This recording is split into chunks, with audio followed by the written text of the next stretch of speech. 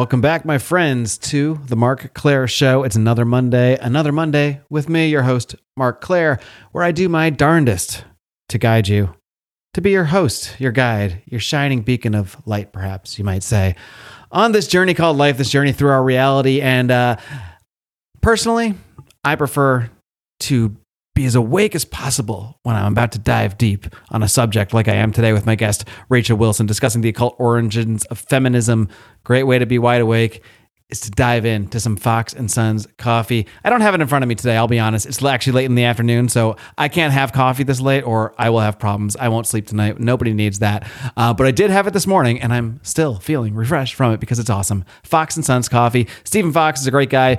Been a fan of mine for a few years now, and it's just great to see him growing this business, not just for himself, but to teach his sons entrepreneurship as well. So I just think it's an awesome idea that he has, but heck, to be honest with you, what I really love is the coffee. It's incredible. Check it out. You get a discount by using a code from your old friend Mark Claire. Discount code MCS. Go to Fox and Sons, FOX, the letter N, SONS.com. Grab yourself a bag. You're not going to regret it. And use that discount code MCS at checkout.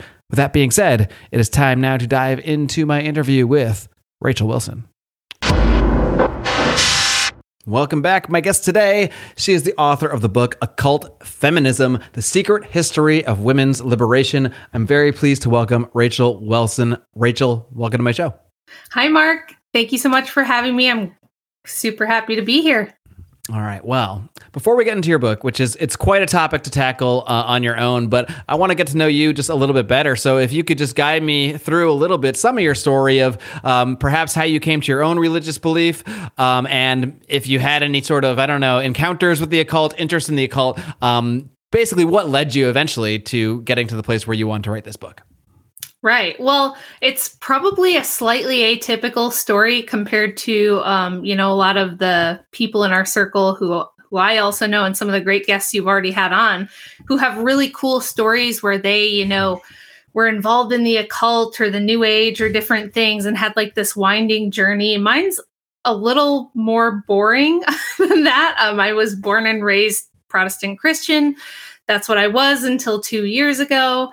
I was kind of in the middle of writing my book when, the whole world shut down and the craziness began about almost 3 years ago now. Holy cow, it's been 3 years. Can't believe it. Feels like a lifetime to me. I mean, you can look at it either way. It's so bizarre. It feels like we're in a weird time warp. But when churches all shut down, I didn't know exactly, what's the proper way to worship God and what do I do now? And started looking for things online to watch or maybe do in place of church. And I'd always had some issues with like Protestant theology that I thought, well, maybe I just don't really understand, or maybe it's not supposed to make sense to me. And somebody, I don't even remember who it was, but some like friend online just sent me like a Jay Dyer video. It was one of his debates against a Protestant. And I remember sitting there, I'm like doing my nails like a true girl and listening to it in my earbuds. And every so often, Jay makes a point and I go, well, shit.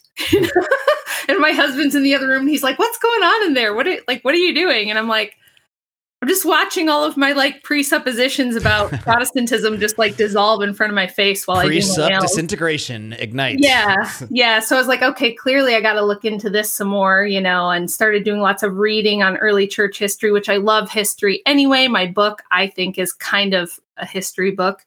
And so I kind of went down that whole early church rabbit hole, and all of the things that didn't make sense about Protestantism suddenly made sense through like an Orthodox Christian lens. And I just felt like, well, first of all, I felt like a lot of church history had been kind of purposefully obscured. Because when I was growing up, it was like, you never heard anything prior to 500 years ago. The Catholic Church was really corrupt and really terrible, and we fixed it. Right.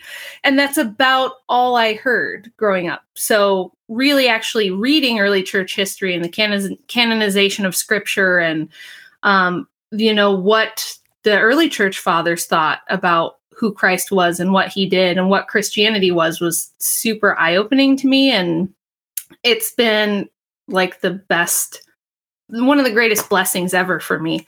honestly, being in the church now and orthodoxy, giving a coherent worldview that makes everything make sense has been great. But as far as my book, I started writing my book because I wanted to present an argument, kind of an argument I had been giving in a lot of debates and arguments I'd been having with feminists for years, including my own mom, who's a pretty radical left Marxist feminist, and kind of tried to raise me that way. I had like a very typical like boomer neocon dad, and then like a very typical Ruth Bader Ginsburg fan. This must be some exciting Thanksgiving dinners. Well, to no one's surprise, they divorced when I was 9. Who could have seen it coming? But I kind of grew up with the right-left dialectic, and listening to each one give their angry rants, throughout my life about why the other side was bad. And when I had my own kids, I started having my children kind of young at about 20. And because I was always smart and in like, smarty pants kids classes, or like the, we're going to put you in the higher grades for certain things because you're testing out of other stuff. It was like always expected that I had to go to college and start a career. Like, obviously, right? It was just like this. How could you waste that talent without slaving away for a giant corporation? I mean, come on. Exactly. That was exactly what it was. And I was a person who didn't love school because I figured out really soon that school was not where you go to learn things or learn how to learn things. School is where you go to see how well you can follow rules and conform to expectations and things like that. So, like, to me, I almost felt like I got punished the smarter I was, or the more that I knew, or the more I would question things. I felt like that was actually discouraged, and just trying to cram me into a mold was really what was going on. So I didn't want to go to college. I couldn't fathom another 4 years of school after I, finished high school. It was like this huge relief, like, oh God, I'm done. I'm finally out, So was there a bit of a reactionary element to it for you, between kind of maybe your mom pushing this stuff a lot, and then as you excelled in school, kind of just being further pushed into that mold of, here's the path you're supposed to be on, successful career woman. Why aren't you doing this? Did that create sort of a reaction from you that, okay, well, if you're going to push this on me, then maybe I'm just going to go in a totally different direction? Actually, it was more like, I was also a tomboy, so I never totally fit. I was always this weird combination of things, because I have like a really girly side, and then I have like this, I love metal and weightlifting and hunting and shooting guns. I'm a firearms instructor, and I loved hanging out with boys and playing in mud more than I liked. More than I liked Barbies or ruffly dresses. And I I always liked philosophy and science and things like that in school. But I also was an art student and won all these awards for like fine arts and writing and stuff. So I was always like a weird mix of things that I had friends from every group. I didn't like fit into one clique in school either. And it was more just me kind of going like, okay, well, I'm just going to carve my own path like I always do. And kind of had like a surprise pregnancy, although it shouldn't have been a surprise. I was doing the same thing all of us do. Because biology? Right. Well, I was doing what we all do in the modern age, which is like, oh, I don't want to live with my parents, and I have a boyfriend, and he seems really solid, and we get along great, and we could combine our bills, and it'll be really practical, and we'll just live together, and eventually we'll get married. But it's just a piece of paper, and I had that mentality at that age where I was just kind of like, very familiar with that mentality myself. Yeah. And my parents got divorced. And so I was like, I don't know about marriage anyway. I was just not thinking super hard about that. And, but did get pregnant. And I thought, well, it's sooner than I planned, but this is what we were going to do anyway at some point. Right. So I thought it was a great thing.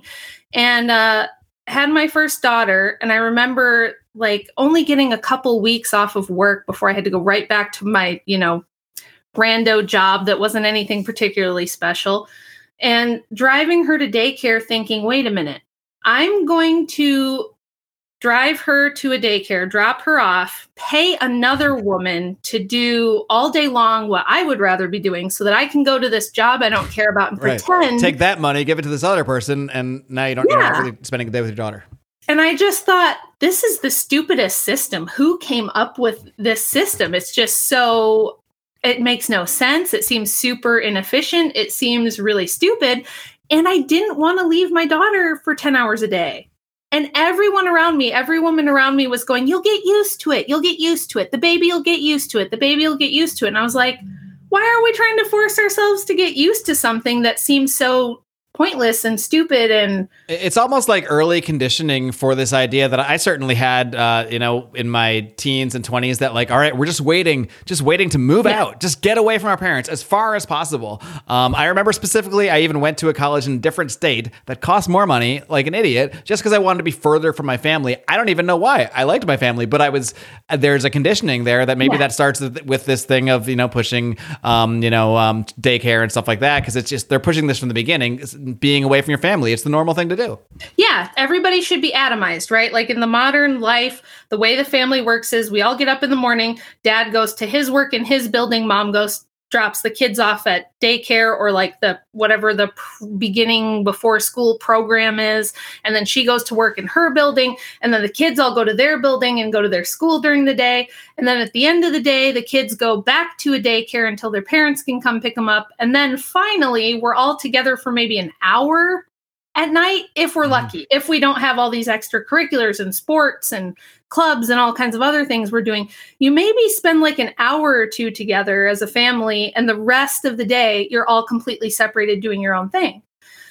And I didn't question that stuff. There was no reason to question it until I had my own kids, and I just thought, I hate this. I think it's stupid. I don't understand why this is the way everyone... It felt like we were all pretending.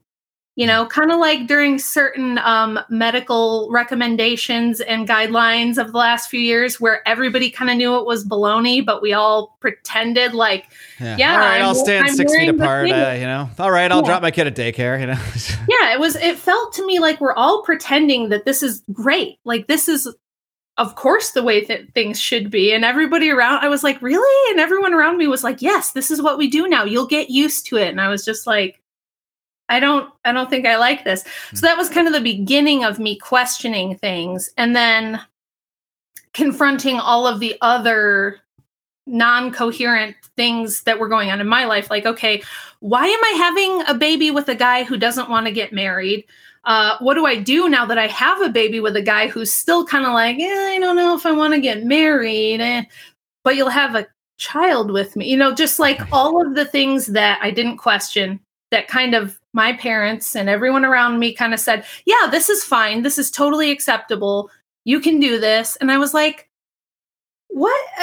Just none of it made sense. And I felt, again, as usual, kind of like a fish swimming against the current, saying, this doesn't make sense to me. I don't like it. So didn't work out for me with the first guy, which was heartbreaking because I did not want to end up with divorced parent, my daughter having divorced parents. I thought that was like, for me, that was devastating. Again, everyone around me acted like, yeah, this is just what happens. You'll get over it. She'll get over it. Everyone just gets over it. Everyone gets divorced is what we do now. It's just the modern age. Come on. Yeah, it's just how things go, and you'll find someone else. And I was like, that's her dad. Mm-hmm. Yeah. I don't want, I really didn't want to repeat the cycle, but here I found myself repeating the cycle. So a little bit more time goes on. I meet another guy who's fantastic. I don't want to repeat the same mistakes. And I had to really think about, how do I make a family work if that's what I want in this modern age? And why doesn't it work? And why do men and women have such a hard time, coming together? And we say we want the same things. We all say we want to get married and have families, but it's working for almost nobody. And like, why is that? And why is there so much animosity? And why is there so much divorce? And why are we doing things the way we are? So like, just over time, I started to develop arguments against these things in order to defend my own choices in life, really. So like, when I decided, okay, I'm going to get married this time, I'm going to do things the way I think I should, and I'm going to stay home. And, my husband now, he was like, yeah, you should stay home with the kids. We're going to have our own, there's going to be a bunch of them. We've got 5 now. Wow, so, that's great. First of all, people think that's insane. If I say I had 5 kids, that's crazy. Why would you do that? But if you said you had 5 abortions, they'd say, oh, wow, Congratulations. Strong, independent woman. You know, I'm in charge of my own body and bodily autonomy and, you know, being a boss and all that stuff. Right. So, yeah. But me having 5 kids, it was like most people around me thought that was a mistake.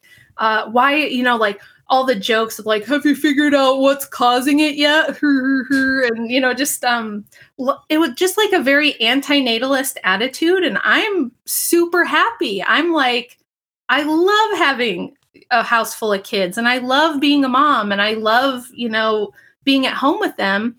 And other people going, well, but what's going to happen? It was like all this fear mongering all of a sudden, even from our own family and our own friends, of people like pulling me aside and going, Rachel, you really need to think about this because, you know, what if your husband leaves you for someone? Or what if it doesn't work out and you get a divorce? Then what are you going to do? You'll be so vulnerable and this could happen and that could happen. And I thought, you know, if I was going to college... What a horrible way to live. I mean, just in general, I mean, just with what's always the worst thing that can go wrong, so don't do anything in case that worst possible thing happens. It's just a horrible mindset. Plan for everything to fail, right? Plan for your whole life to fail. But, you know, still go through with the plan, but plan for it to fail. Like, what? Yeah. And go through the motions, but just be ready for it to all fall apart tomorrow. Well, and I thought it's so stupid that if I was saying, hey, I'm going to go to Harvard and get $120,000 in debt to get a master's in philosophy or psychology, which is a completely oversaturated field to go into right now. Nobody would say, wait a minute, Rachel, think about this. Can you afford a $700 a month, you know, payment forever? Are you going to make enough money to justify all the debt you're going into? What if that career field doesn't work out for you? What if you decide you don't like it? What if you can't find a good enough job? What if you have to move to find it? Nobody fear-mongered me about careerism or college and what could go wrong there. They were only interested in fear-mongering me to death about having a family. So once again, I was just like, this doesn't make sense. So it's one of those things where when it doesn't make sense, yet everyone's repeating it to you, it's a pretty good clue that it's probably propaganda. Which again, sounds very, very familiar to the last couple of years. It does. So it was mainly like me constantly having to defend and justify my life choices and my beliefs to people around me. And then that spilling over into like getting into arguments or doing debates. I would do like little debates online, and my husband started doing debates. And then he was like, you're really good at this. We gotta get you debating some feminists. And I did a couple of small debates like several years ago that went pretty well for me.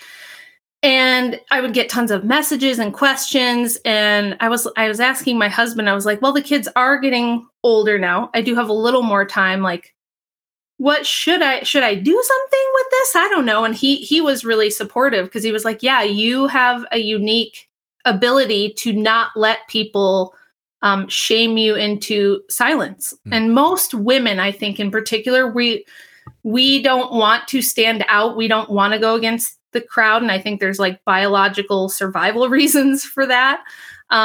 But he was like, you're kind of unique in that you can defend it and that you're not scared to defend it. And that if people like shame you or call you names or say awful things to you, you're going to blow it off and it's not going to bother you. And he's like, nobody else is saying this stuff. So maybe you should do something with it. And I spoke to another friend of mine who is an author. His name's Aaron Clary. I don't know if any of your audience might know who he is, but he's kind of popular in the manosphere a little bit.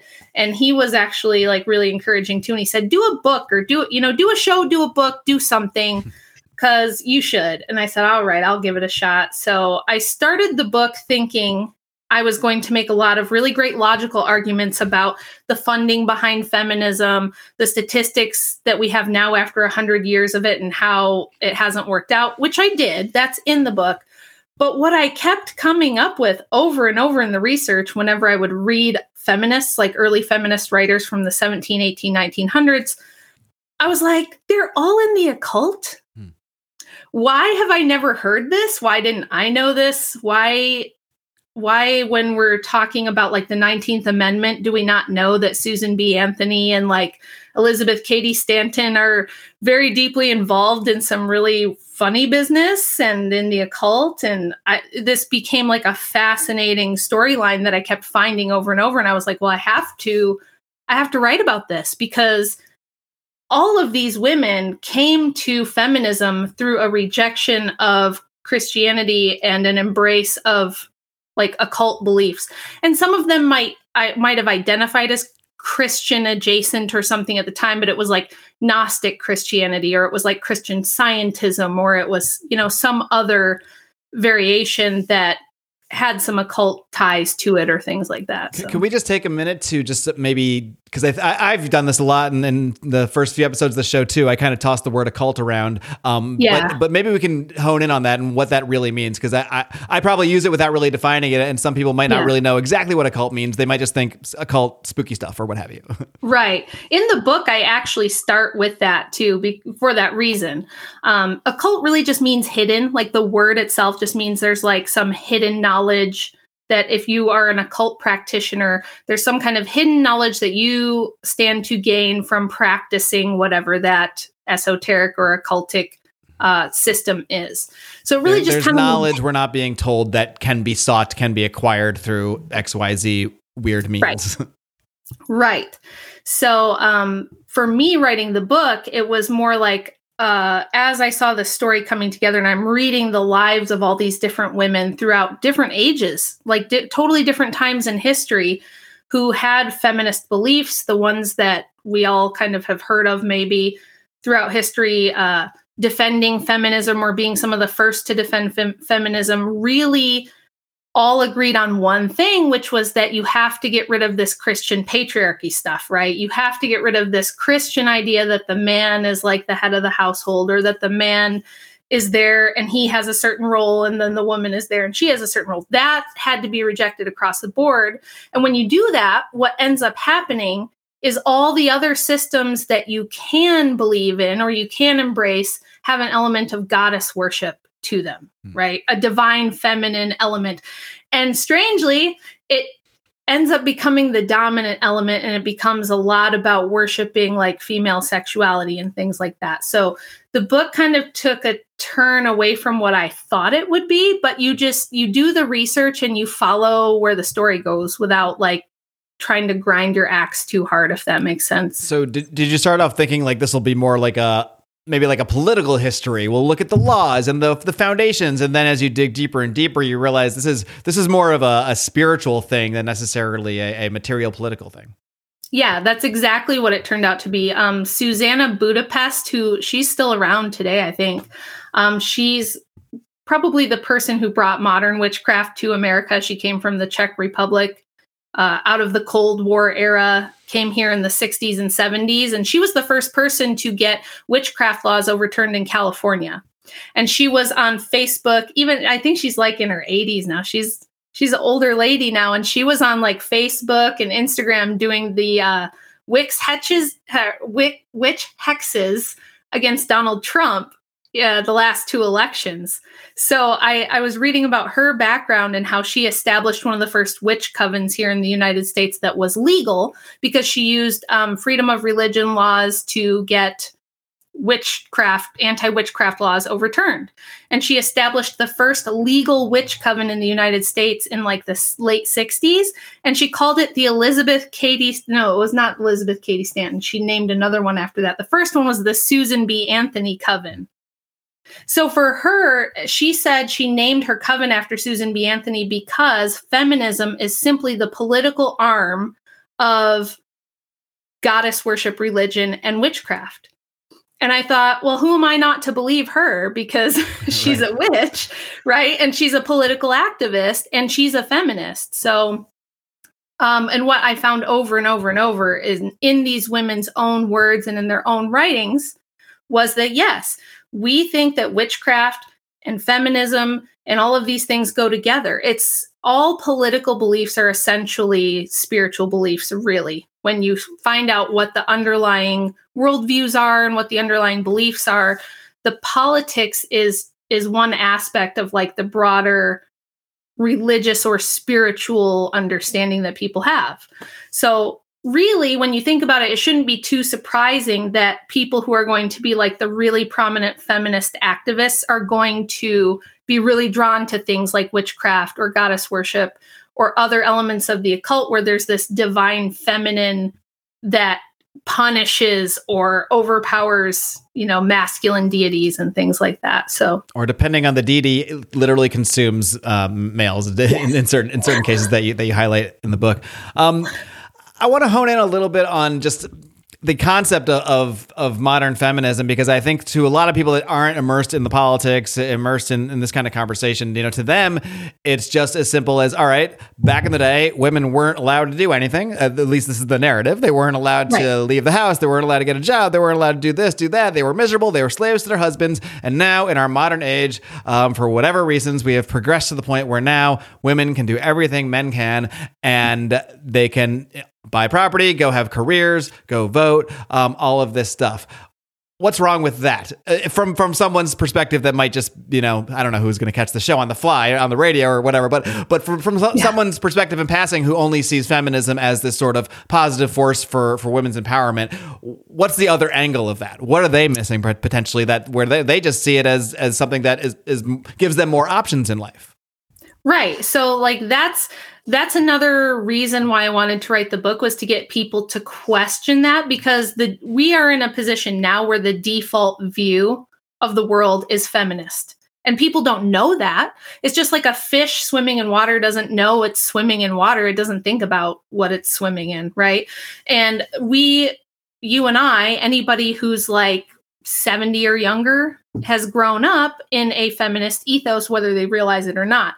So we're just kind of told this basic storyline of one day, for whatever reason, about 100 years ago, 150 years ago, somewhere in there, women just looked around and they said, wow, we're so oppressed. Everything is terrible. My life is awful. It's torture. I have no freedom. Got all these kids. Ugh. Yeah, and just shackled to the stove and forced to give birth repeatedly until I die from hearth death or in labor. And I've just had enough. And they all just gathered together and they rose up, and this grassroots revolution happened.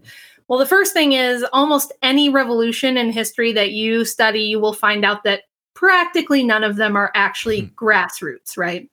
There's always some force behind it that isn't the grassroots thing. And that's pretty true of every revolution that I've studied, but it's certainly true with feminism. So when the big push for women's suffrage began right around Civil War time, I would say is when it really started to heat up, because it was very related to the anti-slavery movements and things like that. They kind of went hand in hand a little bit. So it started then, and by the time you got to like the Victorian era, the turn of the century, it was in the papers. It was like it was a big thing in the news at that point. This women's liberation stuff, this women's suffrage stuff, right? And surprisingly, at that time, if you go back and look, the anti-suffrage women's groups far outnumbered the pro-suffrage women's groups. And from the best data I could find on, polls that they had done, or places in different states where they had given women the opportunity to vote on if they even wanted suffrage, only somewhere between like 4 to 7% of women wanted the vote. And I'm like, again, this seems like a really important thing that they never mention, that the vast majority of women didn't want it. And I even found a cool poster from one of the women's anti-suffrage groups from Kansas. And I think it was like 1904, where they listed out like 12 reasons. And it is in the book. I have a print of it in the book. 12 reasons why they didn't want the vote. And it actually was stuff that I agree with, things that make a lot of sense to me. Like, we don't want to have to do jury duty. And we don't want to have to hear all the grisly details of murders and rapes and horrible things. Let's let the men handle that sort of thing, because we're very emotional and we're going to be easily swayed by emotional arguments if we're on a jury. So maybe we don't want to do that. That was their own arguments, not. Yeah, that was their argument, was we don't want to do jury duty and hear about these awful things. The other thing was, back then, much like now, politics was kind of considered like a dirty dirty thing to be involved in. It was kind of shameful in a way. You know, it was kind of like, politics, you know. We should bring that back. We should, I know. And back then it was kind of considered like, you know, politics is rough and it's kind of rude and it's kind of impolite. And they were like, women don't want that. You know, we don't want to be down in the mud doing dirty politics. Like we would like to remain above it in a way. So that was another argument they had. And then it was, we don't want to be at odds with our husbands. We don't want our homes divided. Like we need our husbands. We want our husbands. We don't have animosity towards them.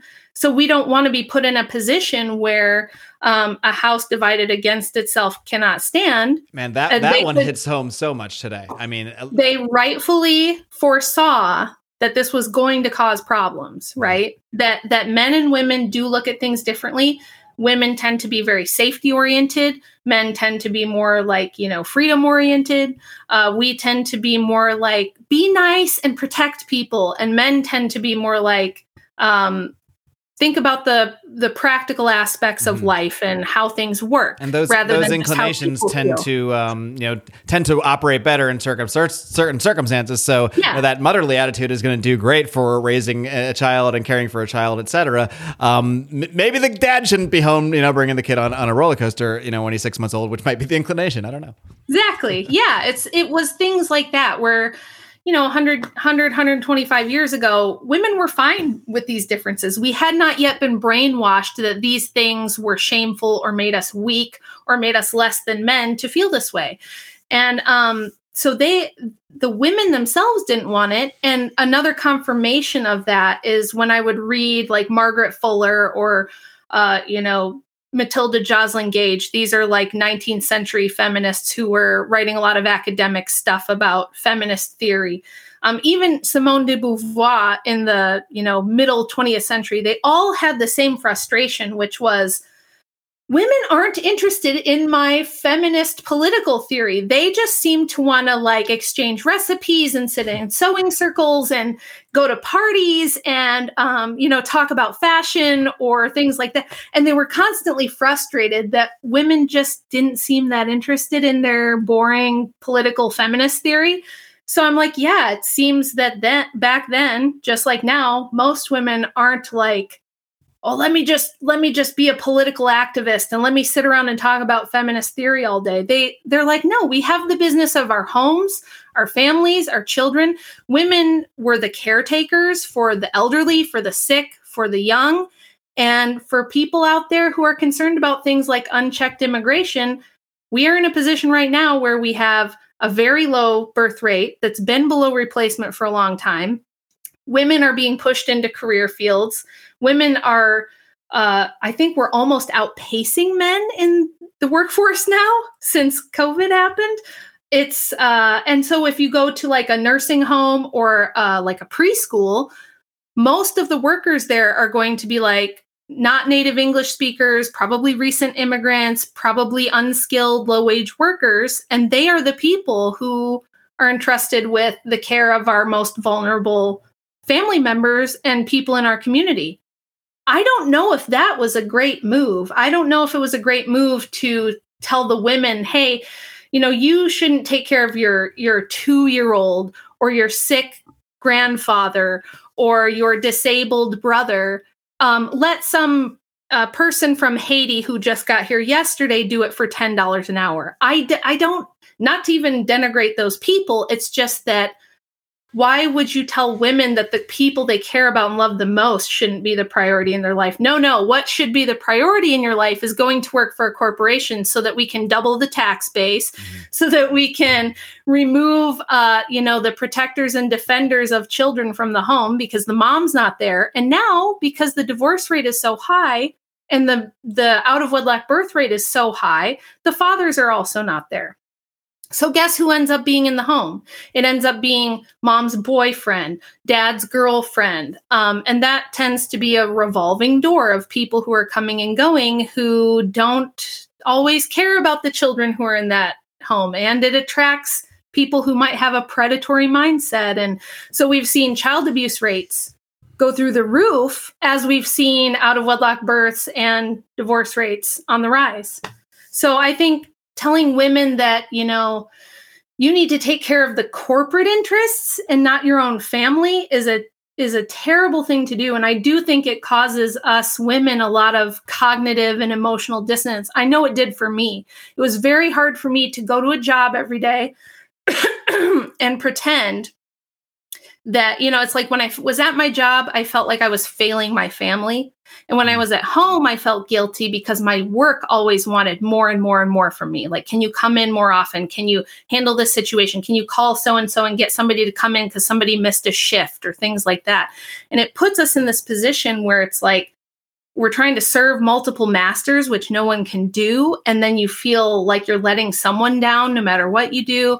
It's just, I just wanted to really push back against some of this stuff because I think it's bad for all of us, but I think it's especially bad for women. I want to hone in on the witchcraft aspect of this a bit, because I think it's something that it seems like it's something that a lot of women, especially in recent years, have gotten more involved with, oftentimes not even necessarily being conscious that that's what they're involved in. Sometimes it's as simple as a crystal or a necklace with certain symbols on it that are just fashionable or what have you, or tattoos that are fashionable in some way.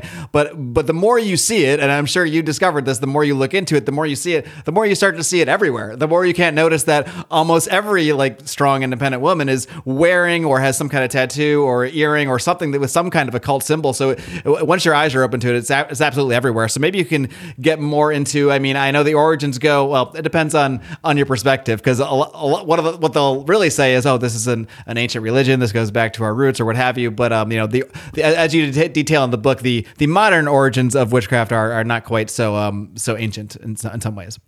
Right. So the rebellious spirit of feminism is ancient, and it does go all the way back to the earliest civilizations we can trace. And I kind of go over that in the beginning.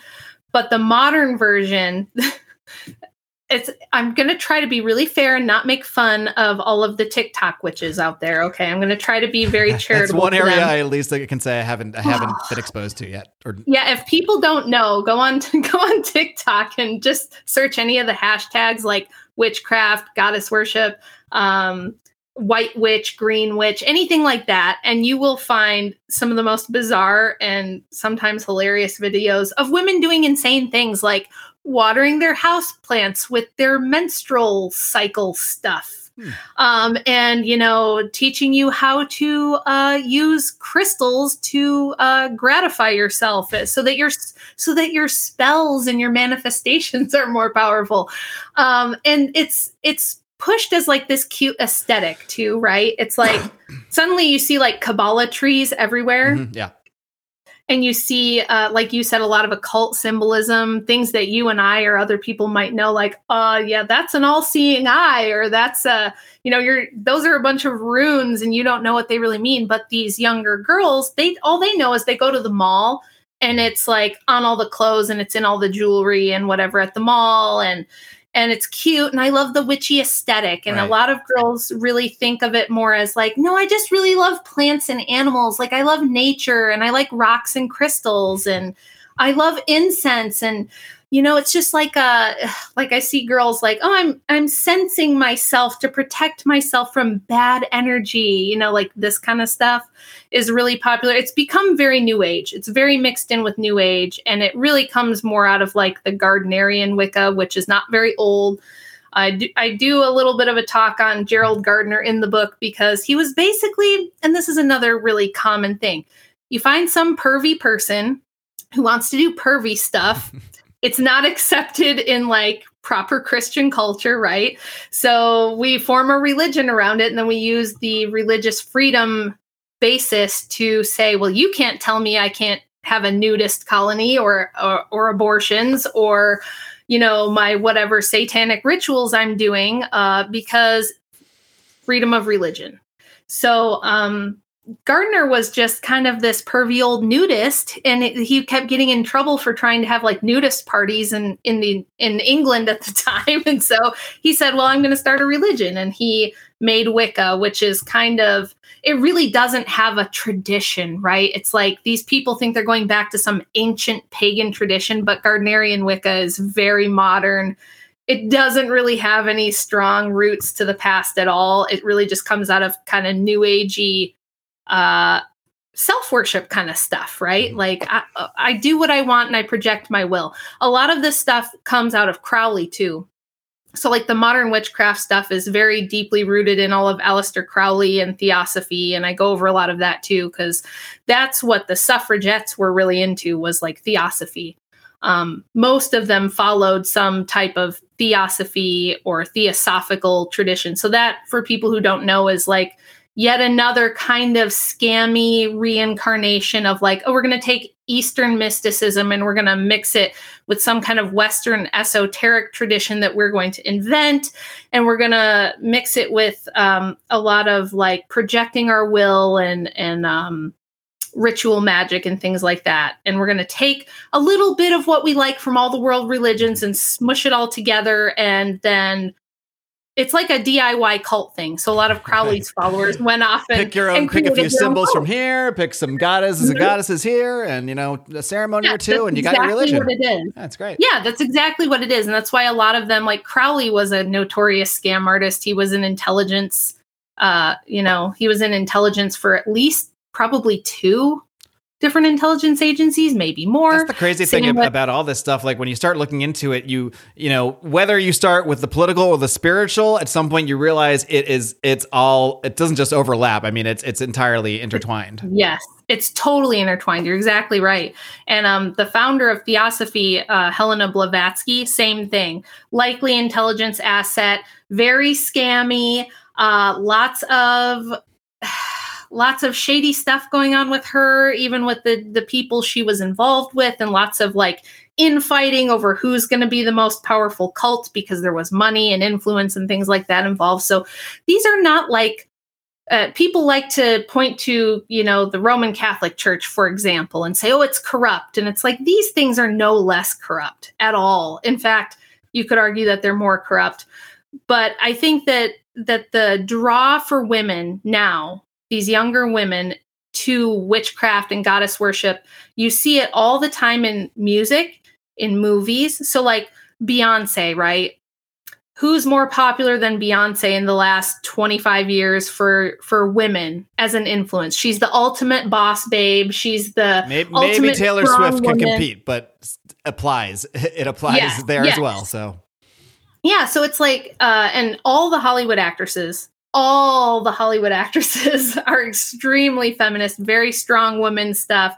And again, Beyonce, very into some occulty, Crowleyan type of belief systems and things like that. She's not super, super out there about it, but she'll flash the symbolism and things like that. Her Super Bowl performance was absolutely chock full of occult symbolism. What are some of the occult symbols for people that aren't psychos like me, that have been like watching videos about this stuff for 20 years? What are some of the common symbols that people might spot in pop culture that they might not have thought of before, that now maybe after listening to this, they might see, oh, that's what that is. Oh, that's why I see that everywhere.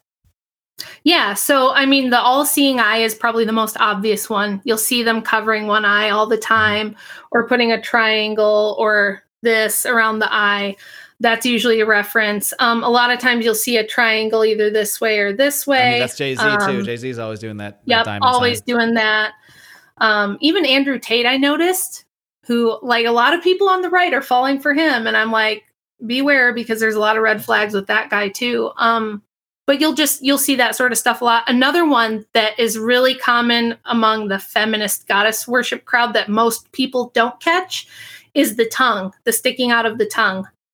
Miley Cyrus, you see her do that all the time. Cardi B all the time. Beyonce all the time. And I didn't even know, like, earlier before I started researching for my book, why they always did that. I just thought they were kind of trying to be gross or shocking, like trying to be like, it's some kind of like sexual thing. And it is, but it actually comes from the ancient Hindu goddess Kali, who always had her tongue out.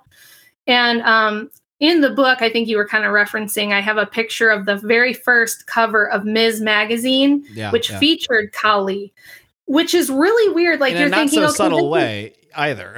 No, it was right in your face. But this was the very first issue of the first feminist magazine in America that came out in like the early 70s.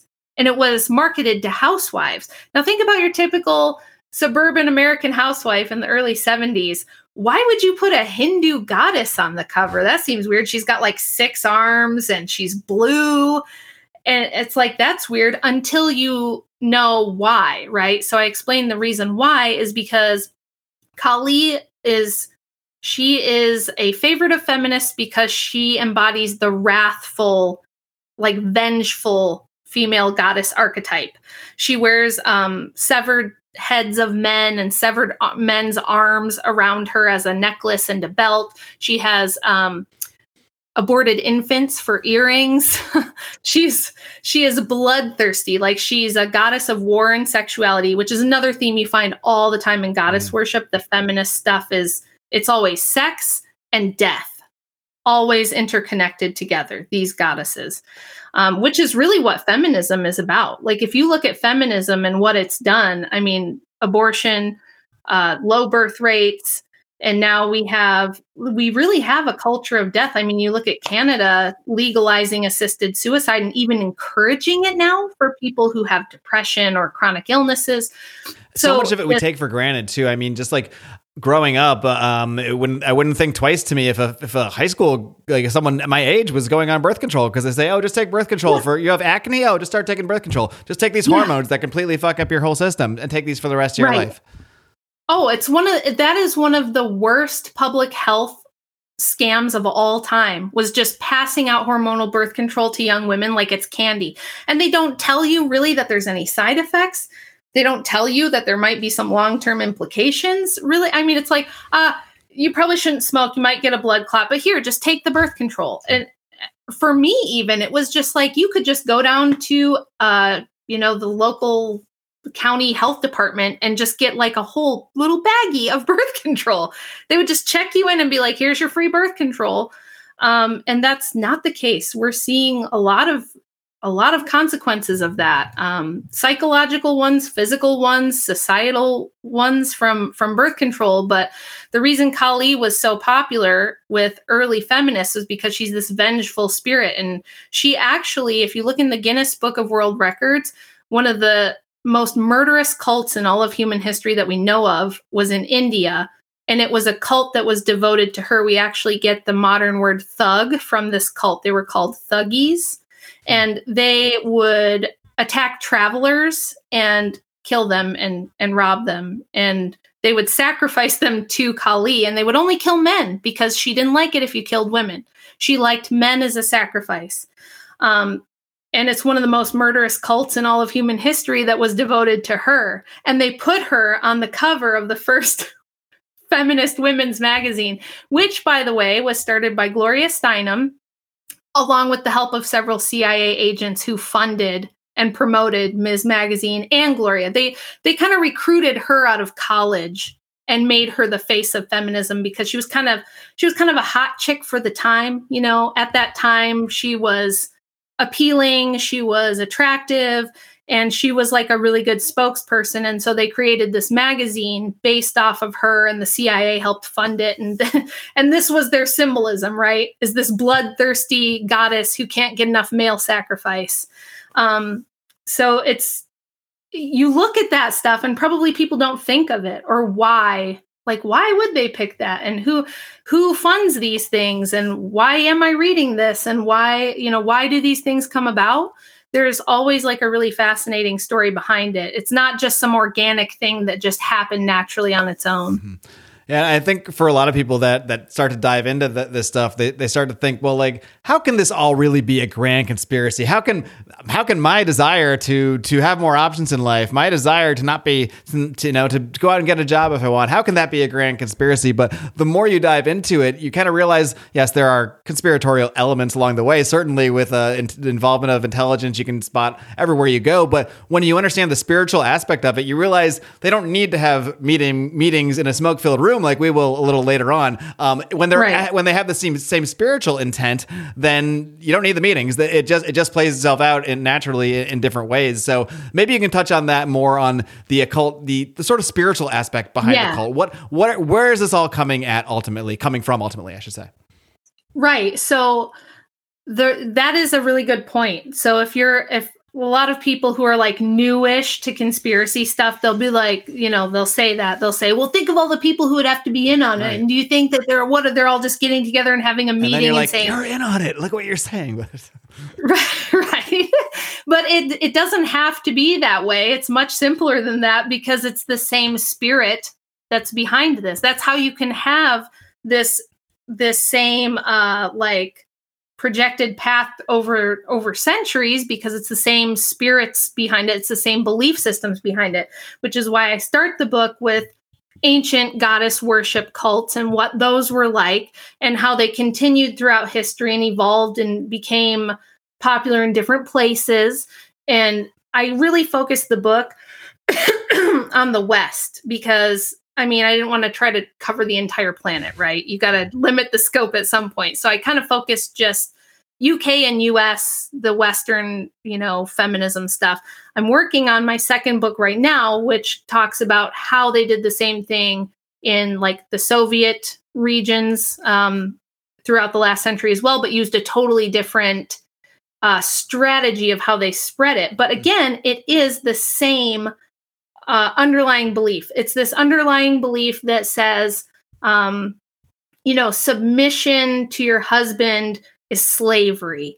And even me as a modern woman right now, and I know most of the women probably listening to this, when they hear the word submit, they immediately think enslavement, abuse, exploitation. Sure. It feels like a dirty word, Yeah. And especially we as Americans, we have an Americanist ethos that we come from that says liberty is the highest value. We don't usually ask, well, like, liberty to do what? Or liberty for what purpose? It's just like freedom. Freedom and liberty are the highest thing. And that's actually a very common, like, occult esoteric theme, is like, I'm my own master. I'm my own God. Nobody tells me what to do. Nobody can come in and tell me what my morals should be.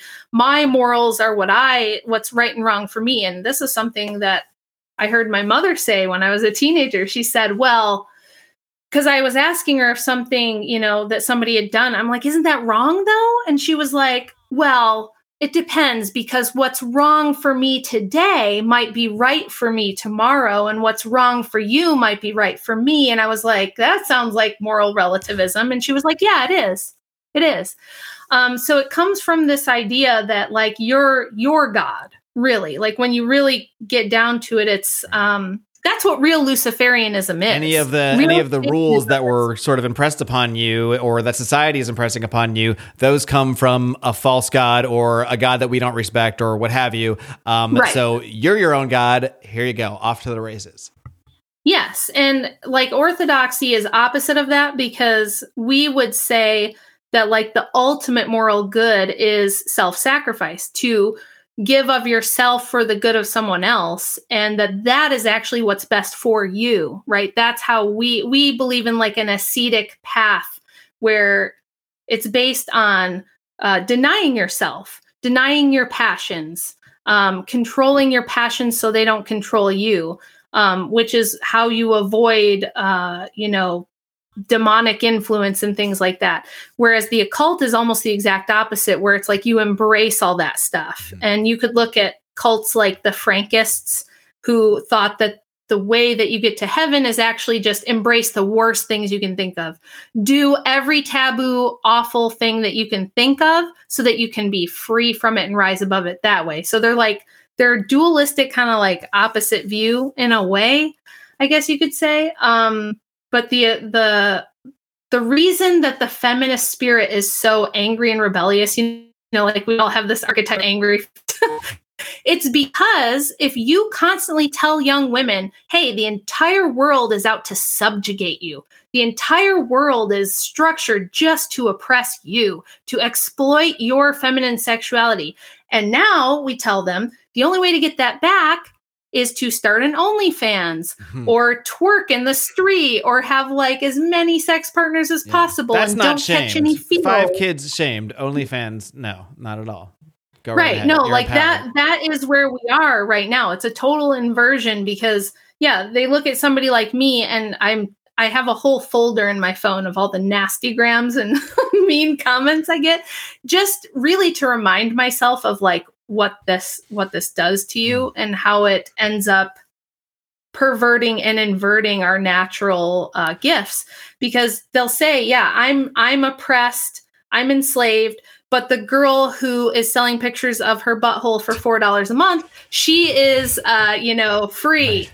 And she is in charge and she is not being exploited. And I'm like, are you sure? I'm not sure if you're doing it yourself doesn't make it not your own exploitation of yourself. That seems to be the thing. As long as you're the one deciding to do it, you have the power, then it's not exploitation. But that falls apart quickly when you unpack it. I think that comes from, again, this like very, it's, I would associate it politically with like an ANCAP libertarian philosophy, which, by the way, I had a really long ANCAP libertarian phase. So same here. I've been there. Yeah, I've been there. But mine is well documented in audio format. Yeah. We would say like, it's all this freedom and liberty for the sake of freedom and liberty kind of thing. So everything boils down to like, what is morality? Okay, morality is consent, right? Right? That as long as there's consent, it's moral. Well, there's a lot of problems with that, right? Because, well, what makes an 18-year-old girl consent to selling pictures of her most intimate self on the internet that's going to be out there forever? Which, by the way, I've done a ton of debates against OnlyFans and all the problems with it, how women are not making money. Like the average girl makes $126 a month from an OnlyFans. You can't even make a car payment with an OnlyFans. And people have had their locations tracked. They've had stalkers. It's sold as this like safer form of prostitution where you have, there's no pimps and you're not on the street. Because this well-known brand does it, so it's got to be fine. Exactly. So it's got to be safe, right? And like you said, well, it's your choice. It's you're empowering yourself because you're choosing this. But are they choosing it? I would argue they're not choosing it, just like, again, as a random came from nowhere choice that they just like rationally came to. No, they grow up watching Instagram models, Kardashians, Taylor Swift, Beyonce, Cardi B, women who sell sexuality as empowerment, who say, there's like stuff in rap music now where it's like, in order to be a cool chick, you have to be into BDSM. You have to want to be getting choked or hit, right? You have to be into getting trains run. It's sorry to be gross, everybody, but then on the flip side of it, young men, like I was at one point, are bombarded with this imagery. So then it creates this cycle where they're the empowered ones. It's almost like it's flipped. It's like men become enslaved in some ways because they get so, their brain gets so scrambled by all this sexual imagery that they can't even be rational. And then they bring out their credit card. And next thing you know, they're tossing money to OnlyFans because, So now we have simp culture and a giant incel problem, right? So it destroys the men. If you look at the porn addiction problem for men, it's astronomical. It's like catastrophic what it does to men. Women are involved in that too. There are women who have porn addictions, but it tends to be more like convincing women that if you want to be in control and you don't want to be vulnerable, because we convince them that men are these dangerous predators who are going to exploit you. They are going to do bad things to you. And the only way you can avoid that and be safe is if you become, a boss bitch with an OnlyFans, and then you're the one that's in control and you have the power. And it's such a Luciferian inversion of what. So another great thing about Orthodoxy that I did not get from Protestantism was the Theotokos, having Mary as the archetype of femininity, where she was a virgin her whole life. She was the Ark of the New Covenant. She was defined by modesty, by giving of herself. But even in the Gospels, Christ like deferred to her when they were at the wedding, and she said to give the people wine because they didn't have any wine. And Christ even deferred to her and went ahead and did that. And I didn't have that example growing up. I didn't know there was a what could be more feminist, not to interject, but just like what could be more feminist, not in the modern sense, than God deferring to a woman? Like, is there anything more empowering than that? Right. And her being the greatest of all saints. She is like we consider her the greatest of all the saints. She is the queen of heaven.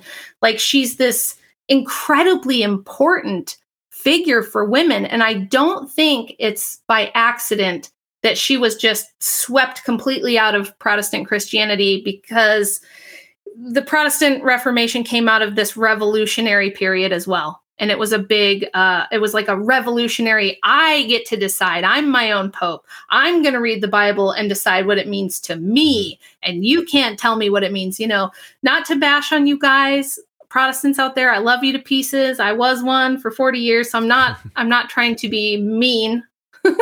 I sound like Jay Dyer. I'm not trying to be mean.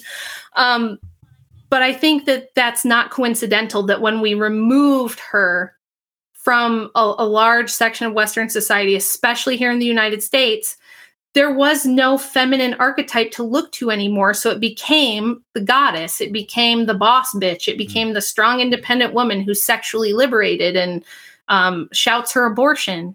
I don't think that's a coincidence. It left this huge vacuum of like, well, who do we look to as women? What is our like ultimate person we look up to? And now we've Megan got Thee Stallion. Yeah, exactly. Now it's like, I'm super promiscuous. I run a business. I know you just had Patrick from Church of the Eternal Logos on your show, and he and I just did a stream as well where he very rightly pointed out that a lot of feminists now act like gay men. They act like homosexual men with this very transient urban lifestyle, mimosas, vacations, Instagram, swiping on Tinder, and no attachments, and just build up that bank account. I saw this one video on Twitter the other day. It's, I don't have TikTok and will never go on it, but sometimes those TikTok videos make their way to Twitter and I get sucked in. But it's this like New York 30-something, whatever, that was bragging about how she went on 3 dates with 3 finance guys in one night. And I was just like, wow, this really sums it up. This sums up the whole state. And this is one person and summing it all up for me. Yeah. And I mean, when I think of like a Luciferian or a satanic force that might want to destroy people, like that's a pretty good way to get people to self-destruct. And that's exactly what we're doing. We were just looking at stats of how in the next 7 years, by 2030, 45% of single women of childbearing age will be single and childless. That's never happened in history. We've never had half of childbearing women single and childless in all of human history. I don't know what that's going to look like. I don't know what the implications of that could be. It could be astronomical. And then at the same time, the men, the rates, the incel, the men are just increasing astronomically. Oh, yeah. So it's like, and either way, I'm no doctor here, but either way, that sounds like a prescription for misery on both sides, which can't be good for society over around. So I'm glad there are at least people like you that see things in another way and that are talking about these issues. Because I think for a lot of us, we just take this stuff for granted. I think I took a lot of this stuff for granted growing up. Yeah, of course, women should. I'm not even saying women shouldn't vote, but there's more behind it. Right. Is the point of things. And right, yeah. Yes, that's exactly the point. I often get accused, like people will be like, "You're just trying to get women back into the kitchen," and I'm like, "No, it's not even. It's really not about that when it comes down to it. It's really not about that." Like I just had a really enlightening conversation with a more baby boomer generation lady recently, where she was kind of asking me about my book and asking me about my thoughts on these things. And she looked right at me and she said, I was raised and taught that men are not going to show up for me. I can't trust men. Men are going to hurt me. So what do I do? And I said, well, didn't you just tell me you're divorced? And she said, yeah, I'm divorced because men won't show up for me and men can't be trusted. And I said, if you were raised to believe that and you firmly believe that, why would you ever consider getting married in the first place? And she sat there for a second and looked, and then she didn't really have an answer. And she kind of was like, well, but it turned out to be the case. I'm like, do you think it could be the case because you were programmed with this like self-fulfilling prophecy? Mm-hmm. So like, what if you truly believed that, you wouldn't have gotten married, but you did get married for some reason. And then when it's like the propaganda and the brainwashing versus the natural instinct to mate and, form a household. Yeah. And this happens all the time where women hear this stuff repeated over and over, like that how terrible men are and they just want to sleep with you and they ain't shit and they ain't, they're terrible. This horrible propaganda against men. And then we tell them, go be promiscuous so you can be the boss and be in charge. Go please a bunch of men then. So then they do that and then they go, oh, gee, you're right. Men are terrible. And it's like, well, yeah. So like prior to the sexual revolution, when we did have some element of shame around promiscuity, for both sexes, by the way, but when there was an element of shame around promiscuity and chastity was a virtue that people treasured, we kind of had like this contract with each other as women where it was like, okay, we can't start giving it up before we get married, because if we do, it erases like any motivation for men to marry and because men want their posterity to be reasonably assured, right? They want to know that if they have babies with you and they support you, that those kids are theirs, right? They are doing this partially to preserve their own posterity and to pass along their genes. It's what all of us are trying to do. But if you're with every different guy all the time, then that assurance is gone. And then it's kind of basic economics where it's like, well, female sexuality isn't very, it's not in very high demand anymore because the market is flooded. You can just sleep with whoever now. It's so easy to get that it's like now nobody values it. So now women and motherhood is not valued and it's not venerated. And it's like you're almost seen as a loser who just couldn't hack it in the career world if you're raising a family and having children. So the thing to take away, I'd say, is that we took the order of society that the whole world had in every culture around the world. And you could say there's some tribe somewhere that doesn't have monogamy or something, but those are really outliers. That's not the way it's been for most of history everywhere. We took the natural order that we had for thousands of years of human history and we completely inverted it in less than a century.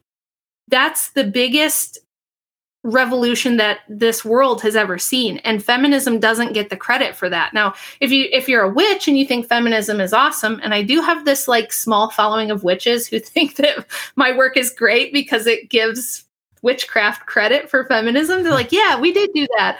Yes, and they agree with me. Destroy society and the family. Thank you for they do. Thank you for the accolades. In fact, that's why the second book is coming, because that was the idea among the Bolsheviks in the East. And Russia was the first country to legalize abortion, to do away with church-based marriage and make it simply a legal contract.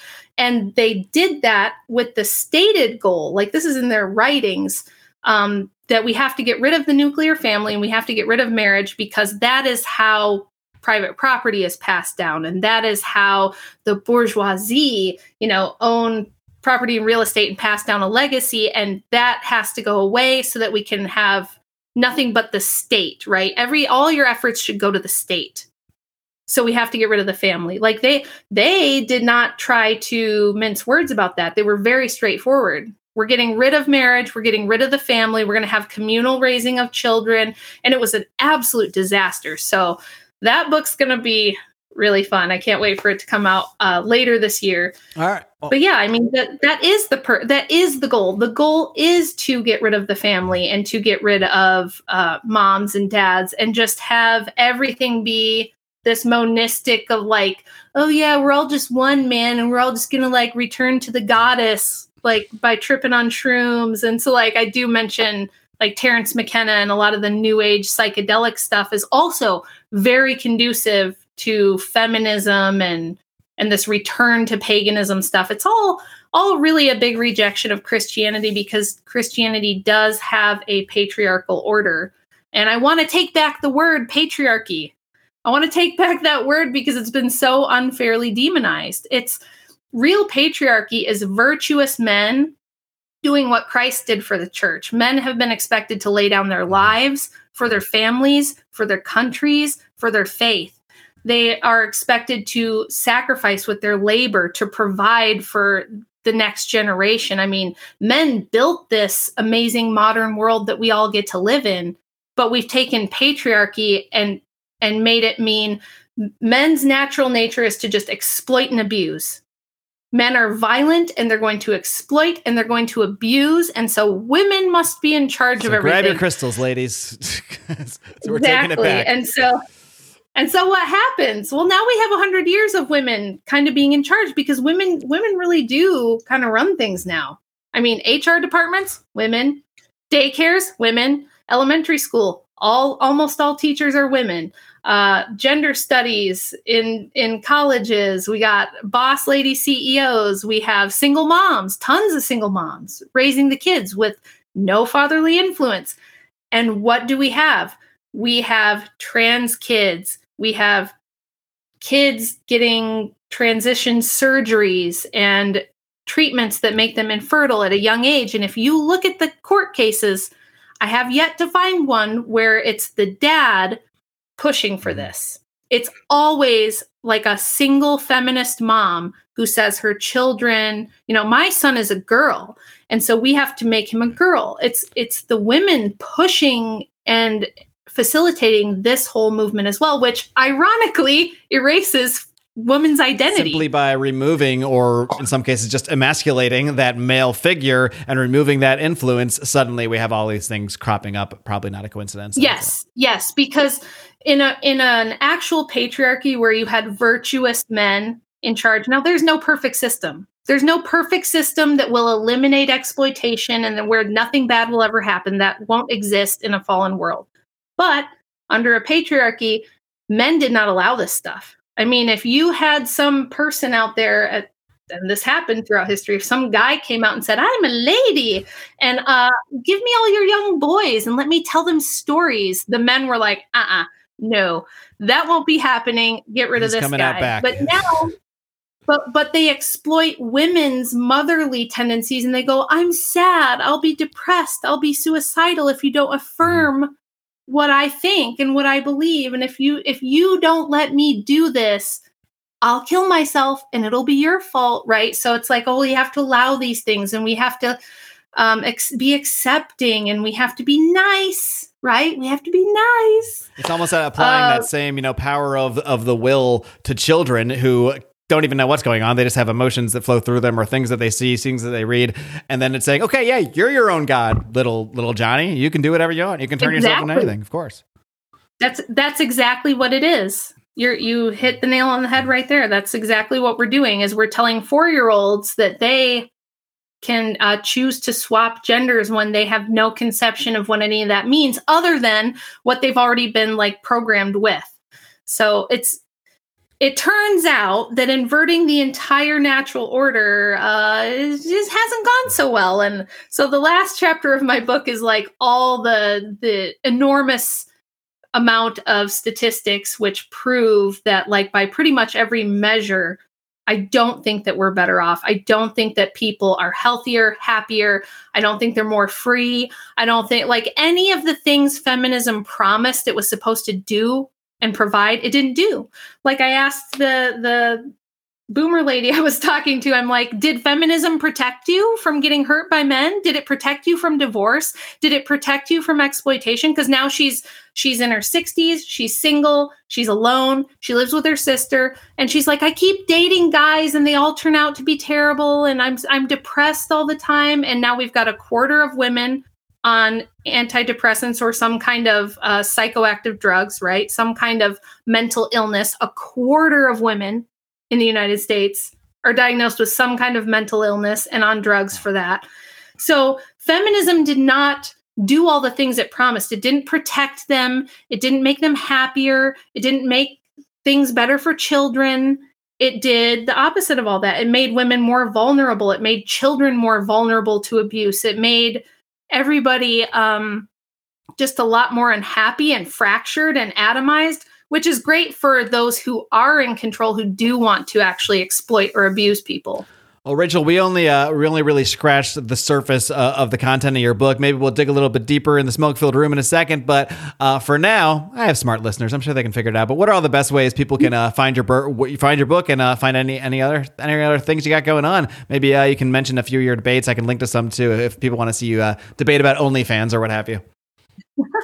Yeah, I'm going to actually be on Modern Day Debate this Thursday, the 19th, with my husband debating on whether or not men are treated badly in society. All right, so by the time you guys hear this, it'll be last Thursday, the 19th, but everything else is the same. So go back and find it. Yep. I have several that I've done on Modern Day Debate. I do a bunch of debates on The Crucible, which is actually my husband's debate platform. And then the amazing Jay Dyer has asked me to grace his program on the 25th. Nice. And the following day, I will be launching my own show. Finally, I got my arm twisted. Perfect timing then. All right. Well, you've got a podcast audience right here. So why don't you? We'll wrap up by you promoting that show and how they'll be able to find it. Yeah, it'll be. It's just going to be Rachel Wilson on YouTube. If you go to my Twitter at Rach for Patriarchy, I'll have all the links there. I've got my link tree to my book. Books on Amazon. If you don't like Bezos and Amazon, you can always just shoot me a DM or an email. And I can send you one if you prefer that. But yeah, just Rachel Wilson kind of everywhere. So. All right, Rachel. Well, thank you so much. We're going to dig a little deeper, hop over to the smoke-filled room, but thank you so much. And thanks for coming on my show. Thank you. All right, friends, I hope you enjoyed my conversation with Rachel Wilson. As always, the conversation continued in the Smoke-Filled Room bonus segment, part of the extended edition of these episodes that only my primo subs, my premium subscribers, get access to. You can support me in so many different ways. I have all the options at your disposal, at least a good number of them. Patreon, of course, Patreon.com/Mark Claire Show. Subscribe star. I'm still waiting for some subscribe stars. People say they like it. I have it up there. You're all on Patreon. What are you going to do? And then Rockfin. I have a good number of you on Rockfin as well. All of those platforms, you'll get early access to every single episode, the extended versions as well, including random bonus shows, including Mark's Monthly Musings, where I give my insider thoughts on each and every one of these episodes that I do. At the end of the day, I thank every one of you for your support. If your support is financial, if your support is just listening to the show, telling friends about the show, I'm internally grateful for your time. I know now more than ever how precious time really is, and I'm so incredibly thankful for you taking the time out of your day to be with me here. So until next time, in case I don't see you, my friends, good afternoon, good evening, and good night.